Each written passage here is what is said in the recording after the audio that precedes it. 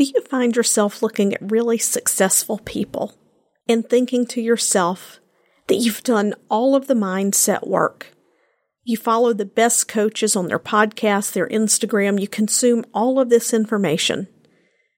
Yet, unlike these people who seem to have it so easy that success comes so naturally, you're still banging your head against the wall. You feel like there's some invisible net that you can't seem to break through. Well, then I want you to stay tuned for this episode of the Design Your Destiny podcast, because I'm going to teach you the fastest way to incorporate that mindset into your subconscious so that you can realize results even faster. You have come to the place where you can learn to harness the power of intention, to create subconscious beliefs that serve you, and to gain insights that allow you to create a life, personally and professionally, that you desire. This is the place where you leverage your subconscious mind and design your destiny. Join me now, your host, Penny Chason. Hey, it is Penny here, and I am ready to talk to you today about the one thing that really and truly lights me up. And that thing is hypnosis. And I shouldn't call it a thing. It's a skill. It's a tool. It is an ability that we are all born with. That's right. It's an ability that we are all born with. Hypnosis is something that dates all the way back to the Greek sleep temples, where people would go into trance to rest, to rejuvenate. And through the ages, hypnosis has been looked at through many different lenses, and there are a lot of different opinions about hypnosis. And that is not what this episode is about. What this episode is about is engaging in a state of mind that occurs within the brain that allows you to more easily create the beliefs that you desire in your mindset so that you can create the life that you want. Hypnosis has many, many definitions, and that's because, most simply put, people can't agree on a quote-unquote correct definition. When people experience hypnosis, when they're scanned in functional MRI machines, there are certain areas of the brain that become more active, and they know which areas of the brain become more active because they are looking at the blood flow associated with those areas of the brain. They have also done studies where they use what is called EEG. Most commonly, people think of EEG when someone they know has to have one because they've had a seizure or they have a sleep study done. They monitor EEG to look for the brainwave states that are either associated with seizures, if that's the issue, or with deep sleep. Hypnosis is associated with a couple of those brainwave states. Now, we go in and out of some of those brainwave states naturally as we fall to sleep and as we're waking up in the morning. Also, if we're doing something like mindlessly scrolling Facebook, if we are looking at something out the window and then we kind of space out, if we are driving down the highway and all of a sudden we notice that, oh my goodness, I don't remember passing the intersection at Maple Street, and I know I've passed it because I've arrived to my destination. Like, what was going on when that happened? So what was going on when that happened was that your conscious analytical mind was not engaged.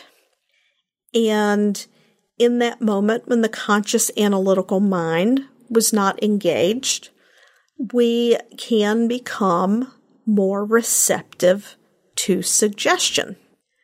When I first trained to be a hypnotist, I would make sure to tell my clients to be very careful about how they talked to themselves from the time they woke up in the morning, because if you started your day out on a bad note, quote unquote, you got out on the wrong side of the bed, right?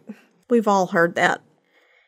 If you start that negative thinking early, you are telling the brain that you are anticipating a bad day. Your brain knows what you've told it before a bad day is. It knows when you feel unpleasant, when you feel not good. So the brain begins to filter based on the anticipation that we're going to have a bad day.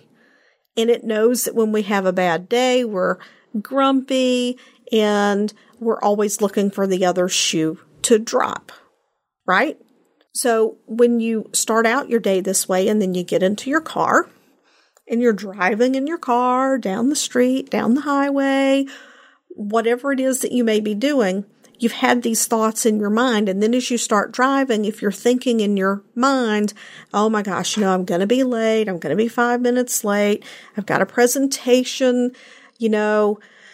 oh gosh, John never listens to me because I'm a woman. And, this presentation I have today, I know it's something that can really, make a difference in our department or in the business. And I just really don't want to have to listen to him say that, maybe next time. And you start to say these things to yourself, and then you start driving. And as you're driving, your subconscious mind, these neural pathways are activated subconsciously. And as you're driving, you begin to go into a light trance state. And these thoughts have been churning in your mind, and now you're more suggestible. And basically, as you worry, or you have this negative self-talk going in this light trance state, you are programming your mind for negativity. You are programming your mind to look for the negative. Last year, I had a book that was published, Breaking the Fibro Code, #1 international bestseller about fibromyalgia. And one of the things that is common in a lot of people experiencing chronic pain is their family members will say things to them like, oh, geez, you were never this negative. You used to be so happy. I don't understand. Well, we all know that pain hurts. And when we experience pain, sometimes we feel like people around us need to understand. Like it becomes something that, when it's something that you can't see, but it's physically impacting your life, people sometimes, depending on their perspective in life, it's important to them that people understand that they're not faking. And it doesn't come from a place of victimhood. Victimhood is a completely other issue. I'm going to circle back around here in just a moment and get to my point about how we reprogram. But what begins to happen is over time, these conversations, these comments become habit. And then as someone goes through their day and they're having these thoughts, this becomes a neural pathway that's created that it becomes part of our automatic thinking.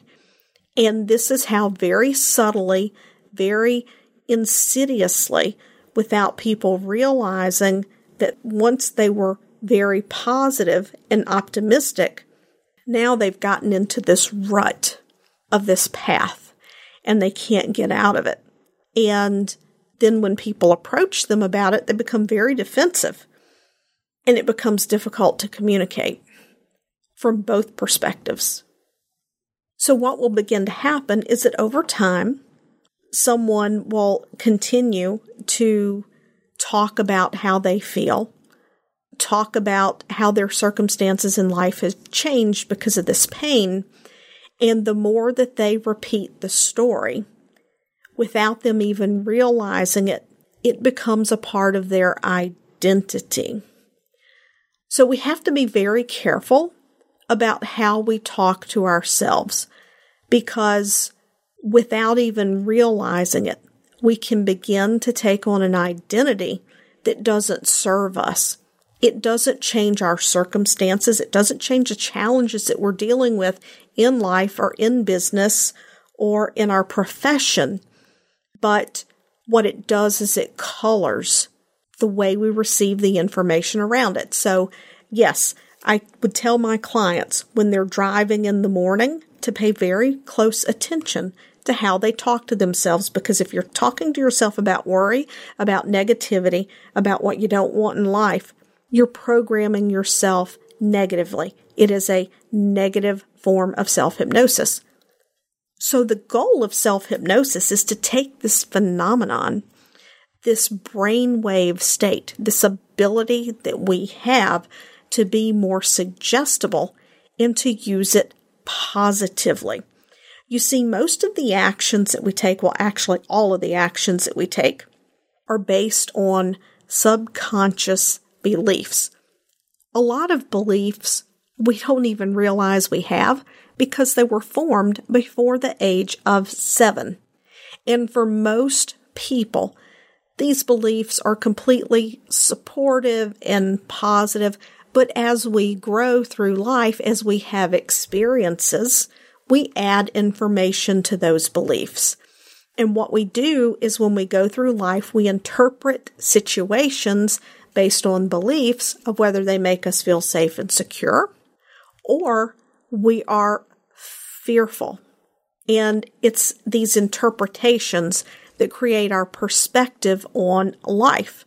So if in the past you had gone out, say you were in high school and you tried out for the high school cheer team, you prepared, you worked so hard, and this was your first time really putting yourself out in front of a lot of people.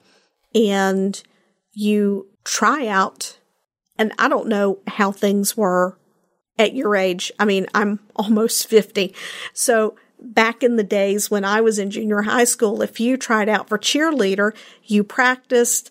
They would see if you kind of, met the minimum requirements to try out for the team. And then what you would do is you represented your grade. So you would go in front of your grade and you would cheer, and then your grade would vote for you. Well, I'm going to be honest with you, in 8th grade, I tried out in front of a class of 178 people, and I got 2 votes. Fortunately, I didn't let that color my life. It was just a thing that I did. I did it never expecting to make the team.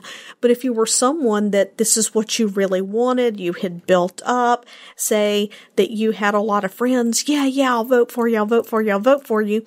And then you go and you try out and you only got 2 votes, but you got 25 friends, then that is going to influence your belief about yourself to some degree. You're going to interpret that in whatever way that your circumstances cause you to interpret it.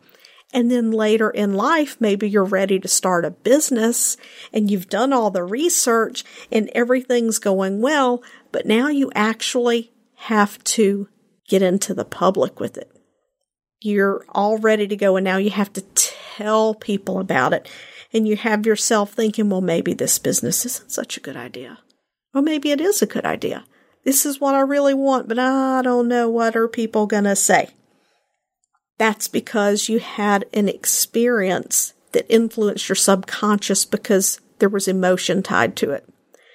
This is where self-hypnosis becomes the fastest and the best way to overcome this issue. Now, I want to tell you a few key things about hypnosis. Number 1, it's not sleep. 2, it's simply a focused state of attention where your subconscious mind becomes more suggestible. 3, you can take yourself into and out of self-hypnosis anytime that you like. You actually go into it all the time. Again, you pass through that brainwave state just as you're falling asleep, just as you're waking up, and also when you're doing rote tasks like driving or scrolling Facebook. So be very careful if you're a social media person, what you're looking at on social media, because you're influencing your subconscious. So that's the first thing about hypnosis. It is completely safe. The other thing is with self-hypnosis, you want to pick one thing. You want to pick one thing, and you want to use self-hypnosis over and over and over on that one thing until you notice the change coming about naturally in your life. Your subconscious mind is very capable of change, but if you give it too many options, it will choose to do nothing because your brain is wired to survive or thrive. And anytime we create new beliefs, we create insight, we make a deep shift in perspective, our brain has to do a bit of rewiring. It's got some work to do to incorporate this new belief into a way that we think. So with self-hypnosis, the KISS principle, keep it simple, smarty pants, we're going to say, keep it simple. So for instance, if you want to program yourself that you are confident of your ability to be successful in this business, then when you go into self-hypnosis, that is your intention. You see yourself. Some people have a difficult time visualizing, so fantasize, pretend, imagine what it would look like, what it would feel like, the things you may hear people say, the things that you may hear yourself say as you open up this successful business. Going into hypnosis is not that difficult. There are lots of apps that you can download for free. That one of the easiest one is on Hypnosis Downloads. There's an app. It is 1-2-3 Hypnosis. And basically it's how to very quickly take yourself into hypnosis. You could simply do this by listening to theta tones and doing some deep breathing for 1 or 2 minutes and focusing on the feeling of the breath as you breathe in for a count of 7 and you exhale for a count of 11.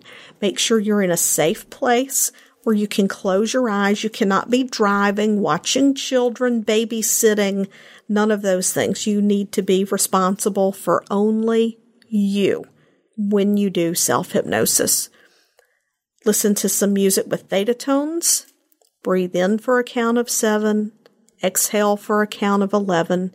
Feel the breath as it goes in through your nose. Your lungs expand and out through your mouth. Do this for 2 or 3 minutes. And then literally allow yourself to have the fantasy as you say to yourself, I am confident in my ability to have a successful business. I have a wildly successful business. And then fantasize what that looks like. Associate with all of the positive feelings that go with that, because those emotions, that positive feeling, is what designates the importance of what you are imagining into the subconscious mind. And do this for just 3 or 4 minutes. So 2 minutes to get into hypnosis, 60 seconds to a minute and a half of imagining, pretending, fantasizing, visualizing as many senses as you can, along with the emotion of being completely successful at what it is that you're doing. Do that 3 times a day. If you can do it 4 times a day, do it 4 times a day. And then in between the hypnosis, pay attention to how you're talking to yourself. If you find yourself getting negative, we have to eliminate that. And that's another episode, because I could talk for hours about this stuff, and it's about time to wrap this episode up. But self-hypnosis is the fastest way to reprogram your mind, because your conscious mind is not sitting there going, yeah, but Yeah, but. Well, that's nice, but you can't do that. So I encourage you to seek out self-hypnosis and to allow yourself to just use that positive visualization, because Albert Einstein found creative daydreaming, hypnosis, to be one of the most powerful tools that he had when he was solving problems, creating his theories, doing the things that Einstein did. And if you listen carefully and you pay attention, there are a lot of mega successful people right now that they will casually or briefly mention that hypnosis is a tool that they use regularly to achieve the success that they have. So I encourage you to check it out, engage in a little self-hypnosis, and begin to rewire yourself for success. Until next time, thanks for tuning in today. I would love it if you would head over to iTunes and leave a positive review about how this episode has helped you to improve your life. When you leave a positive review, it helps us to reach even more people, helping them to change their lives, and that positive energy and vibration of sharing comes back to you as we spread the message of how you can use the power of intention, creating stronger subconscious beliefs, and raising our vibration to create the life that we desire, the one that we're here to truly live so that we can fulfill our purpose in life. Once again, thanks for tuning in, and I'll see you next time.